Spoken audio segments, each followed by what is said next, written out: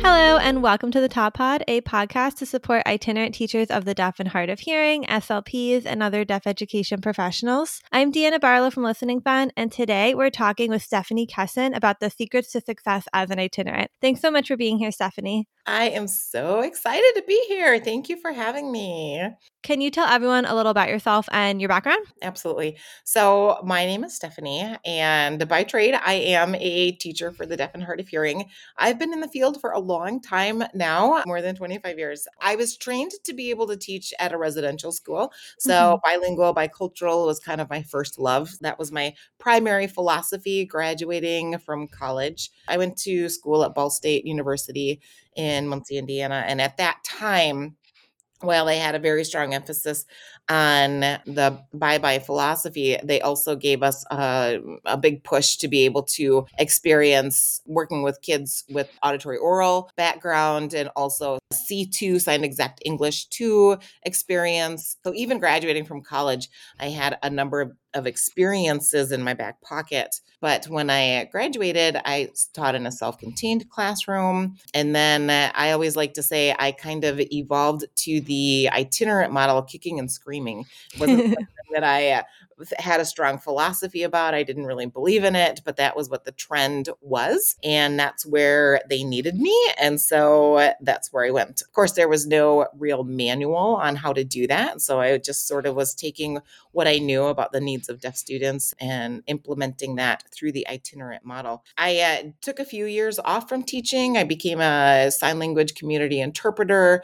I worked really closely with families. So I've got a lot of that on my resume in terms of experience.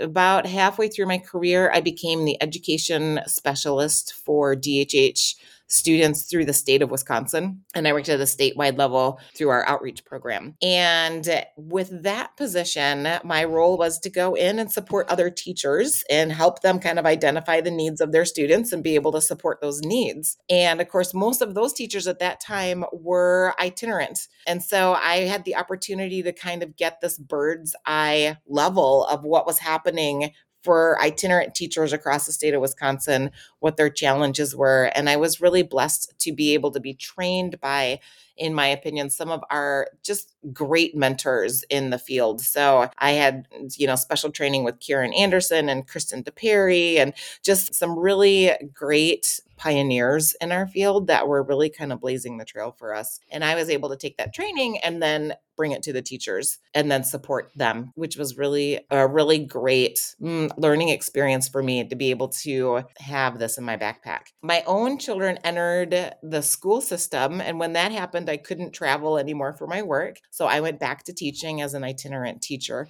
and was able to bring all of those tools that I had gathered all of those years as the education specialist. And then I was able to apply them myself as an itinerant teacher. But then what I ended up realizing is that the challenges and the things that people were experiencing in Wisconsin was not isolated to Wisconsin. And I had all of these tools now in my toolbox, and I had all of this knowledge. And I realized that the best way for me to be able to impact students was to be able to better empower the teachers that worked with them and their parents. And so that's when I established the online itinerant with the goal of being able to provide all the things that I had realized that I needed in my toolbox and be able to provide that for other professionals and other teachers along the way. So that's how I got to where I am now. That's just a little bit about my background.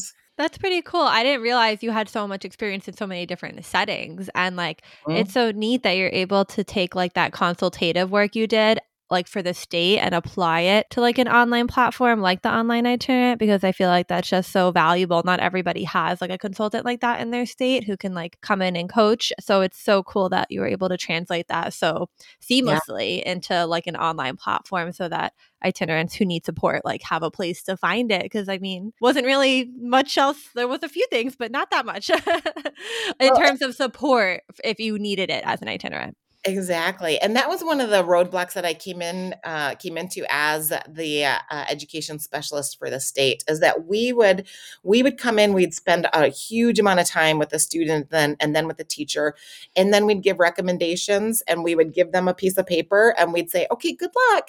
But then we had to leave, and it was up to the teacher to be able to implement these recommendations, and they could call us if they had questions. But our services and support was a little bit cut off after that. And what I realized is that people they not only needed the next step, but now they needed the support for the step after that and the step after that. Or suddenly there was this new challenge, this new barrier, and they couldn't really actually make the step that they were trying to do. And, itinerants, we all need this ongoing support. We need this community. We need these resources all the time. And that's one thing that there's just not a lot of access to. So when I created the online itinerant, I had that really firmly in mind to be able to Yeah. provide for people.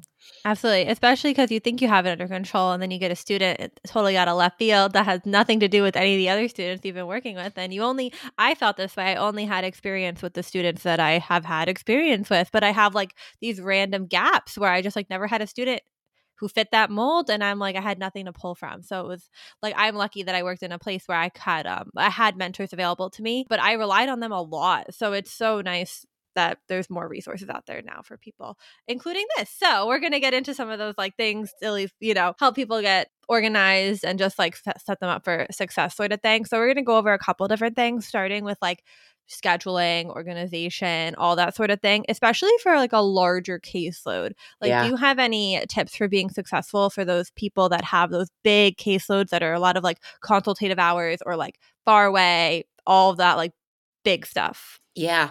And that we're seeing this more and more because there's such a shortage in the field. So our teachers the caseload is getting bigger, the drive is getting further, and now there's less time in front of the computer to actually be able to catch up on IEPs or emails or anything like that, which just makes us all spread so much more thin. In terms of scheduling, there are a couple of things that I feel is really, really helpful. And, I do sometimes have people say to me, like, literally, I've got a caseload, we're down 2 teachers and I'm now doing the job of 3 teachers. I've got a caseload of 80 students. What do I do?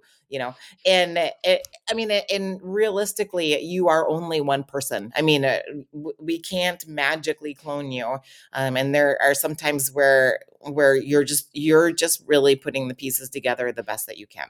Mm-hmm. But when you have a caseload, I really personally love the 3-in-1 model, which is for every fourth session that you have with the student, their observation minutes. Mm-hmm. So this gives you a little bit of flexibility that you can take these observation minutes and you can manipulate them to maybe it's before a session, one of the other sessions that you have with a student, or maybe it's after a session that you have with a student, or if you didn't get to see them one day, or you come in and like this week, suddenly we've got all kinds of different holiday events and you don't want to pull them from the Christmas party because nobody told you that it was a party, but now Yeah. you can use your minutes as observation minutes, gives you a lot more wiggle room inside of Yeah. your IEP minutes. SLPs have been using this for years, Yeah. and I feel like it's really helpful. And it also has a lot of impact on how well you can support your student. We Mhm. in New Jersey, I guess it's different everywhere, but like I'm able to write my service as flexible push in, pull out. Even though I pull out a lot of the time, it's like if I need to push in, like because it's a Christmas party or because I want to observe the student for any reason, really, I'm allowed to. So Mhm. it just gives you that little bit of flexibility, or even if you just want to push in for 15 minutes because like they're doing something worth being there for, like you don't feel like, oh, I have to take them from because I'm only here this day, and like just having I like the 3 direct, 1 consultative if you have to write it like that. But if you're able to even write it like just flexible, sometimes that's even better because then you could just do whatever you need to do to support that student because it's very give and take. Absolutely, absolutely. And to be able to write your minutes, like sometimes people write them so many minutes per week. If you can write the minutes per month, then that gives you a little bit of flexibility as well, because it always happens that something comes up where they're not in school and suddenly you've driven there and whatever is happening and you can't see them. Now I keep my calendar and everything. I keep it on I am a Google girl, so I use like Google Calendar. Me too. And I love this because I can very easily I set up my calendar as an event. And if something is happening that I need to change, I set my schedule that it repeats whatever the scheduling is, if it's once a week or if it's every 5 days. Schools have crazy rotation schedules, and so you can set it up, right? That I know. that's where it gets crazy. Like you've got one student that's on an A-B schedule, but then you have another student that's on a 1 through 5 schedule. And you're like, you can only see the student on A days, and you want to see them on the same day because they're in districts next to each other. And how do you make that work? When you do it in a Google Calendar, then you can manipulate the days really easy and adjust the schedule really easily without having to, if you're an itinerant teacher and you're still using a paper calendar, I don't know how you are surviving. I don't know how you are surviving. I definitely want to go digital for that. For those kids, that a lot of times I would see them at different times because I wanted to see them in different classes, because I would observe a lot of times if they're in high school, a lot of times I'm doing more observing and things, and I want to go to different classes, so I can't even do a recurring event because it's like different. So I would just have it recur like whatever, like on a random time, but I would make it yellow. Yellow is my like pending color. So anything that's like pending is yellow. Everything else is blue. I don't do like different districts, different colors or anything. I keep it like everyone's blue except if it's pending, then it's yellow. So then when I look at my calendar, if something is yellow, then I know I have to confirm or I have to move it or I have to like there's some things that there's a step that needs to be done before I show up at that building because it's not like finalized yet. And that helped me so much because then I didn't have like it was recurring on my calendar, but I knew I had to move it or I had to fit it in, and like I just did it at the beginning of the month. I went and looked at the weeks of the month and like fit in everything for the next 4 weeks or whatever. But like for me, that really helped because I wasn't creating the new event, but I wasn't stuck with it in that reoccurring slot if it wasn't like a reoccurring slot type of kid, which drove me crazy. But for me, keeping things, or if like I had to change something, I'll make it yellow and that's my reminder I have to email the case manager or whatever. So that's like, I know people do all sorts of crazy color coding, but for me, like whatever is the simplest is Mm-hmm. the easiest. So like everything's blue except if it's a meeting, then it's green, or if it's pending, then it's yellow, and that's it. Me too. Me too. And I set up an email if it's a meeting, if it's an IEP meeting or something like that. I make sure to set up a meeting reminder for myself, like a week in advance, 5 days in advance, and so I make sure that I've got my paperwork and everything ready and complete ahead of time and have that. So I love that idea of Yeah. putting the pending stuff as yellow. That's fantastic. Yeah, I do something very similar. I do that as well. Mm. Let's see. The other scheduling thing that I am starting to come into quite a bit is the hybrid model of service delivery. And for kids that like really hard to see, or my high school students that maybe their schedule is just crazy, or maybe they're not comfortable. They don't want me to pull them out of class or anything like that. Being able to come see them, but then setting up a hybrid session for them has also been really, really helpful because it's kept me from having to drive for some students. So that has been a big game changer for me. And Yeah. another thing I've been very slow stepping into, kind of like the itinerant model. I was like, no, this will never work. But then I'm like, oh, for some kids, actually, this might not be so bad. Maybe I need to figure this out. So I've been working on that as well. Interesting. I never thought of doing it in a hybrid way, but I could definitely see how that could work. I did an episode with Itinerant, and she talked all about like remote teaching, and for some of the kids that it really worked for, and I could see it working for some of those high school kids Yeah. who would kind of prefer to Zoom with you, and you could probably get a lot more done in a quiet environment on a nice Zoom as opposed to like trying to work in the library or whatever.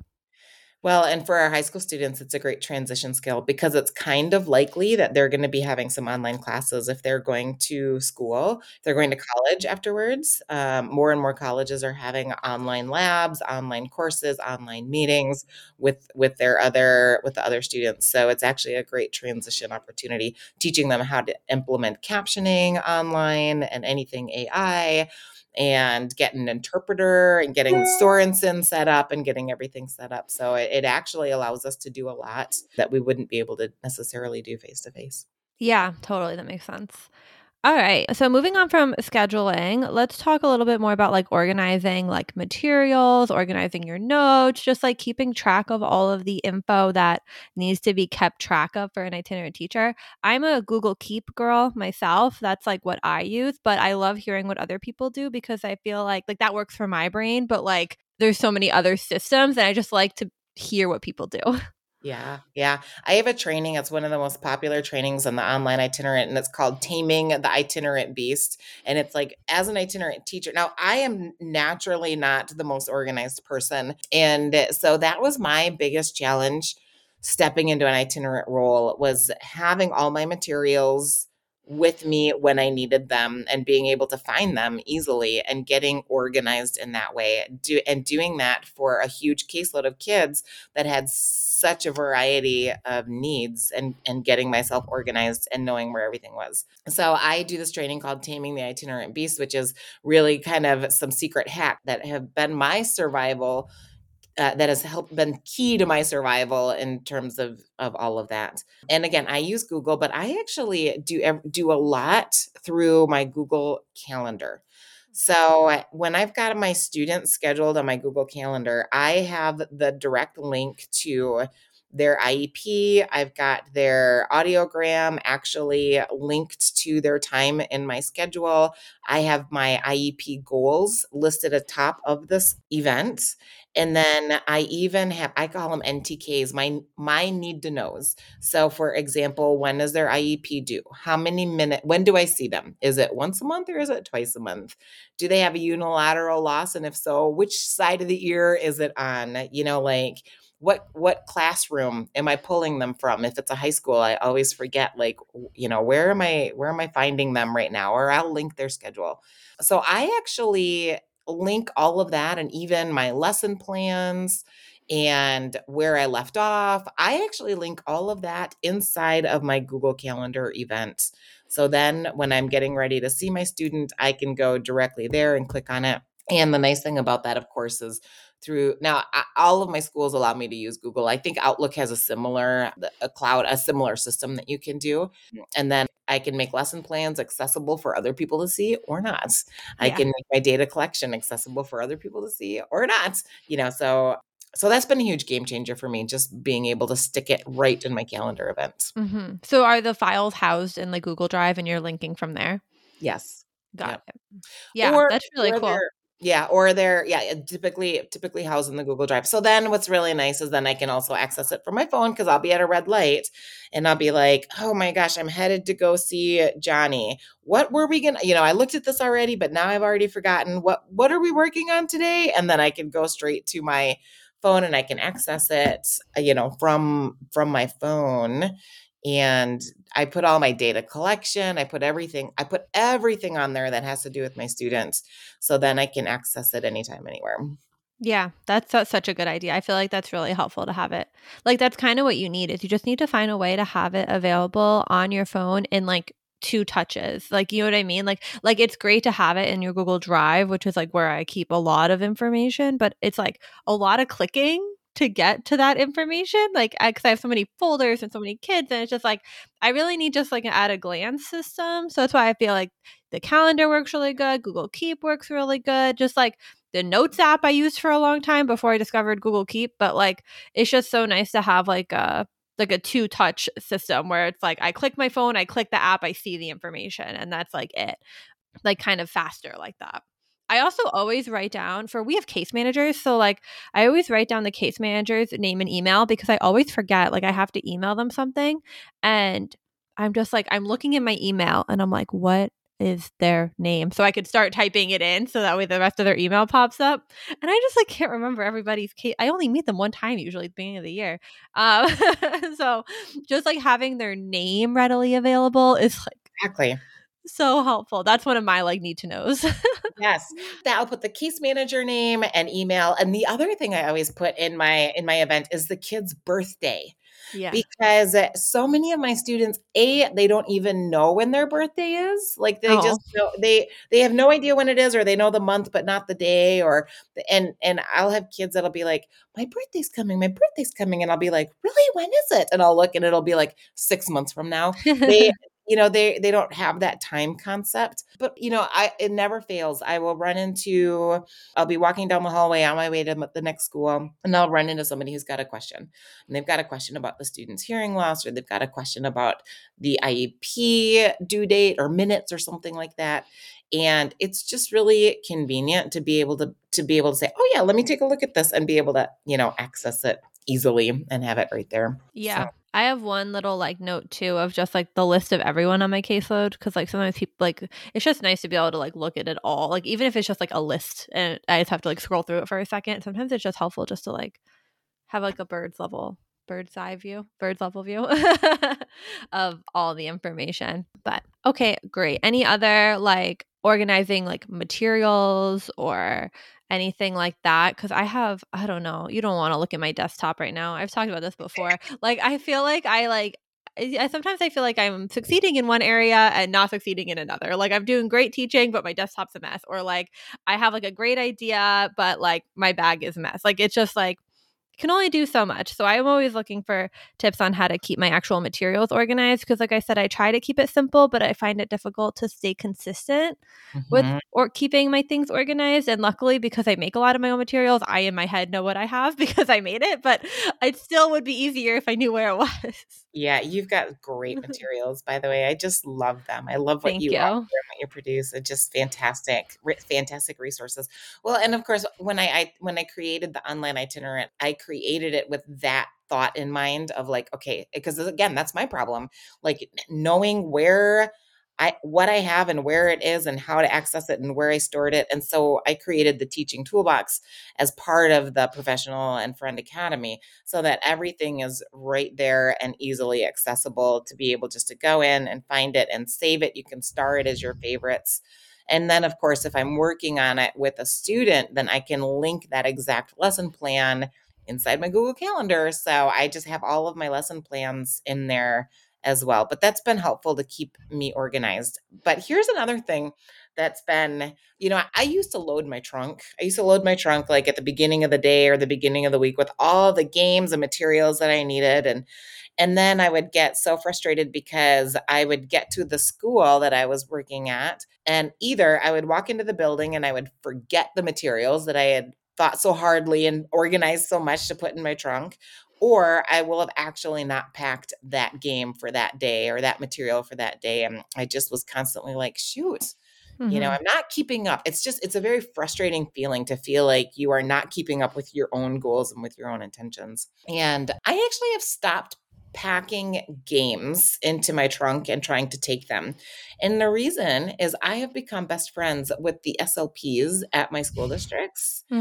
and they have all the same games or they have different games that meet the same language goals or whatever.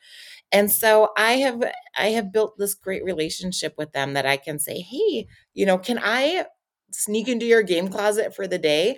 And instead of me, and every one of them is just wonderful. Sure, absolutely, and maybe I'm blessed in that, but it saves me from having to think ahead, fill my trunk, haul stuff, lug stuff in, lug stuff out. So being able to find the people in your building that have similar resources and tools that you can just connect with them instead of you having to load it and bring it every single time. Yeah, that's one of the things I do when I a lot of times have a lot of preschoolers on my caseload and I bring stuff because I want it to be fun, but like I will borrow heavily from the classroom because I just like I don't have if I had just preschoolers, maybe that'd be different, but I can't just think about the 5 preschoolers. I have to think about all the other kids too. So I borrow heavily books, toys. I mean, it's nice because you can like preview stuff with them too. So there is like a functional component to it as Mhm. well. But I should probably borrow from the SLPs more because I do talk to them all the time. They're super helpful. They're super nice. I'm sure they wouldn't mind at all. But that would be another one to like use as a resource when you're there. I've been trying to I like put a bunch of different things in my car, but not something in mind for any particular student. And then like I'll just like swap it out with different stuff. So it's like I just leave different stuff in the car so that way I can like look at it, think about it while I'm there, and then just like pick one or two things. That works until I forget to take stuff out of the car. And then it, which is I think where I'm at right now, because you could tell it's like almost Christmas because it's like I'm like piling, you Yep. know? So I definitely feel like that's an area I could improve in, but Well, we get to start feeling like we're gypsies and like we're living out of our car and like Mhm. everything, we can't put anything else, oh sorry, we have to go on vacation. I've got to empty out my entire trunk of games and toys so that we can put our own luggage into our own car. Like, sorry about that. I just feel like that's hard to live out of your car. We don't want that. We want to live out of our home. We want to be able to have our tools and resources accessible to us. Where in every school should be our classroom community, and pulling from the SLPs or from the classroom is great, because Mhm. the other thing that we're doing with that is those are probably materials that the child may be using in those other places in the Right. classroom. So I love to pull from the preschool, like the food that they're using or whatever bins they have, to be able to provide that activity so that they can then go back in with the kids and use that in their own, in their own classroom. So, yeah, if I had somebody say, "Can I look inside your trunk? Can I look inside your teaching bag right now?" And I was like, I don't have anything in there right now. It's all on my computer or else at a school that I'm at right now. I use everything as, those two places. And I no longer live out of my car, which is a great feeling. A great. Yeah, you couldn't pay me money to show you my car right now. Sometimes it's empty. Not right now, it's not, but, but anyway, moving on. Did you have any other, like, tips, secrets, things that you like to tell people that help them just overall be successful as an itinerant teacher? Because it's so different from regular teaching. Yeah, it is. Well, for one, I like to say just give yourself grace, because especially if you, are working with a student it's just really, we are asked to, sometimes we're asked to perform miracles, right? We're asked to work with really challenging students. Like, for example, I was just chatting with somebody today who has a 14-year-old student who moved in from Mexico, who has no Spanish and no English. And now they're in, the middle school classes, and they're asked to work with them for 45 minutes a week. That's it, to be able to make this child fluent in English. And this child has zero language. Yeah. And, I've been in that exact situation before. yes, we all have. And, I want to tell teachers, I want to say, we can't perform miracle. Like, we can only do what we are given the opportunity to do. And so give yourself grace and be willing to have the conversation with administration to say, okay, can I meet with you about this? Because this is really a difficult situation, and to be able to open up those lines of communication. I think so often we're afraid to talk to parents and we're afraid to talk to administration. We don't want to say the wrong things. We don't want to say something that would be, we don't want to ask for parents. We don't want to ask questions that's too personal. Mhm. For administration, we don't want to look like we're challenging their authority, or anything like that. But more often than not, I think when we ask people just to come to the table with us so that we can brainstorm ideas around the challenging situation that we have, because we all want what's best for that child. I think people in general are willing to come to the table to have the conversation. So that's one of my tips. Like, just, ask to have the conversation. And more likely than not, people will be willing to have it. And don't expect yourself to be able to perform miracles. You can't make a child fluent in English in 45 minutes a week. You can't make any child fluent in English in 45 minutes a No. week, let alone a 14-year-old who has extreme language deprivation because they haven't had any access to language for all this time. Yeah, that's really good advice to just, like, keep in the back of your mind and remember, because I know I feel that way sometimes. Like, I just think about certain kids, like, they keep me up at night, but you have to remember that we just do the best with what we have, reach out to people who can help if they can, and then that's really all you can do at the end of the day. But I've got a little story for you about that. sure. I had an aha moment a number of years ago. I was young in my teaching career, and I was teaching preschool, and we had this little girl come in. She was 3 years old, and she had just been diagnosed with a severe hearing loss. So she'd had her first 3 years with no hearing aids. And so she came in at 3, and she didn't have any language. And we didn't really know what the background or anything was, except for we had just learned that her dad had died of cancer. And her mom came in, and her mom, we were, initially her mom was really struggling with the diagnosis of hearing loss. She had said, well, I think prior to the official diagnosis, she said, well, I think she might not be able to hear, but not so bad that she has to wear those things from her ears. I would be devastated if she ever had to wear those things in her ears, And so here she comes. She gets diagnosed with this significant hearing loss. And this little girl, she wasn't potty trained yet, but she was wearing diapers. She'd go into the bathroom, she'd take her diaper off, she'd throw it under the bathroom stall, have somebody else hand her a diaper, and she would put her own diaper on. Oh my She gosh. wasn't potty trained, right? Well, we had so many things we wanted to ask this mom. We wanted to know, like what happened to her dad, Mhm. and what's happening with potty training, and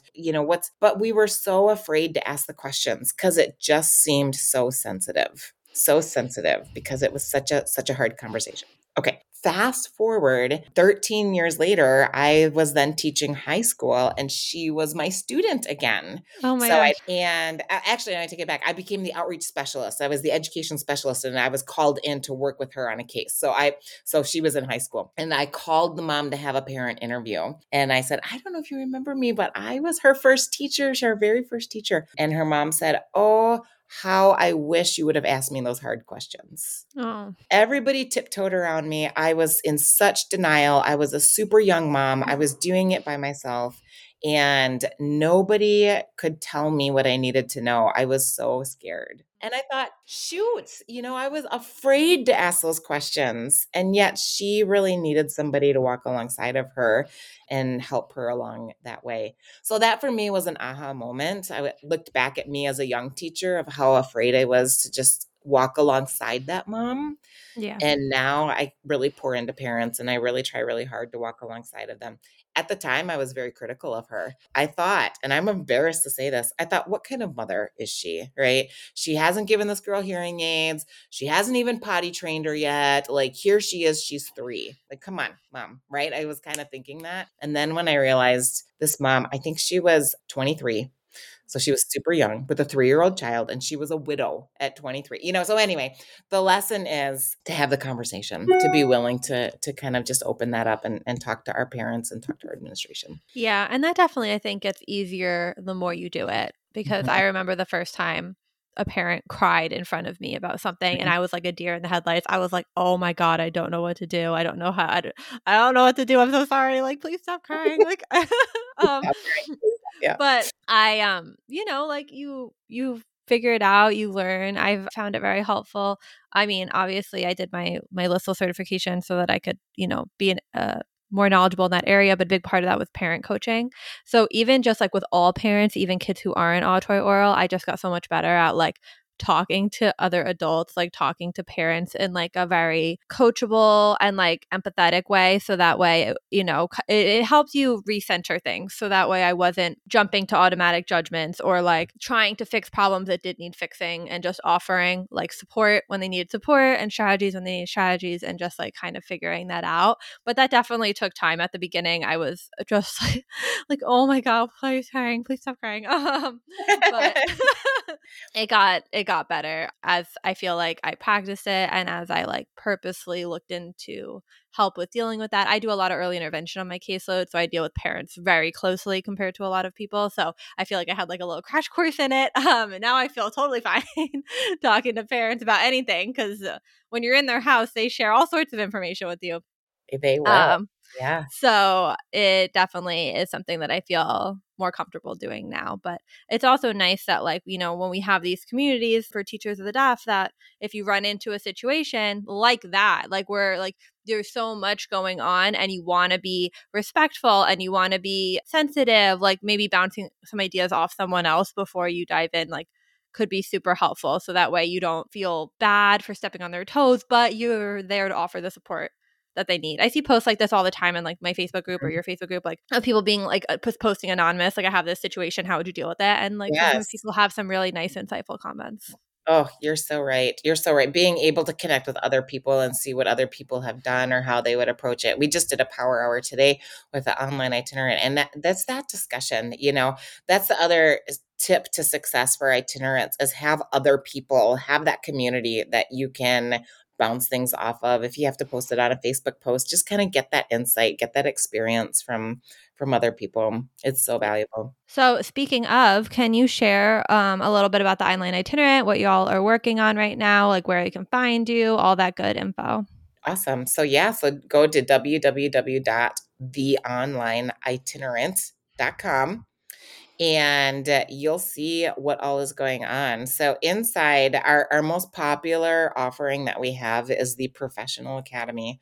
Inside the Professional Academy, we've got over 40 different on-demand trainings for people. One of the things that you mentioned is, especially as an itinerant teacher of the deaf, you know what you've experienced, but it never fails. You have something new pop up for you, and all of a sudden you're supposed to be working with this kid, and our plates are so full, we only have the capacity to get the information that we need at the moment. So this was always something that happened to me. Like there would be a training on, like, let's say, working with deaf and autistic kids, and I would say, yeah, but I don't have any deaf and autistic kids right now, so that training is not going to benefit me right now. And then a month later I would get a deaf autistic kid, and I'd be like, shoot, now I need the training. Where did the training go? uh, Yeah. Now I need it. So the online itinerant offers over 40 hours of on-demand trainings that you can access when you need it and when you've got access to it. And we have it on an app, which is nice because everything is broken into 15-minute increments.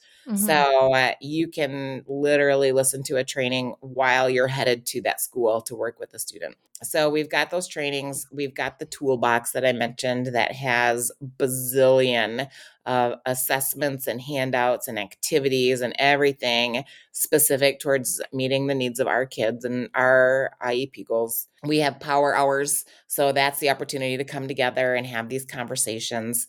And then we have a whole parent program. And if you're a member of the Professional Academy, then you get your parents in for free. And then they get all of those things. So they get somebody, just like what we're talking about, walking alongside of them, supporting them along their journey. And I do the work for you instead of you doing it. I know your plate. I know our plates are so full. We just don't have the capacity to do it. So I support you in that. And that's in the Professional Academy. Then we've got the Friend Academy, which is that parent program. And then we've got all of those things. You can just get one training at a time. We had an awesome training last night about progress monitoring using Avenue PM. Mm-hmm. That was with Sue Rose from University of Minnesota. She's phenomenal. So anyway, that's the online itinerant. We've got opportunities to bring people together. So they've got community. They get the trainings that they need on demand. They've got the teaching tools and resources, and they've got the opportunity to connect with others. Awesome. Thank you so much for sharing all about that. I will link to the online itinerant. I'll link to any other links you give me, Stephanie, so that way people can find it nice and easy in the show notes. All these links, show notes, transcript, all that will be at listen2toddpod.com. And I hope you have a fantastic week, and I'll see you next time. Bye. Thank you for the opportunity. Bye.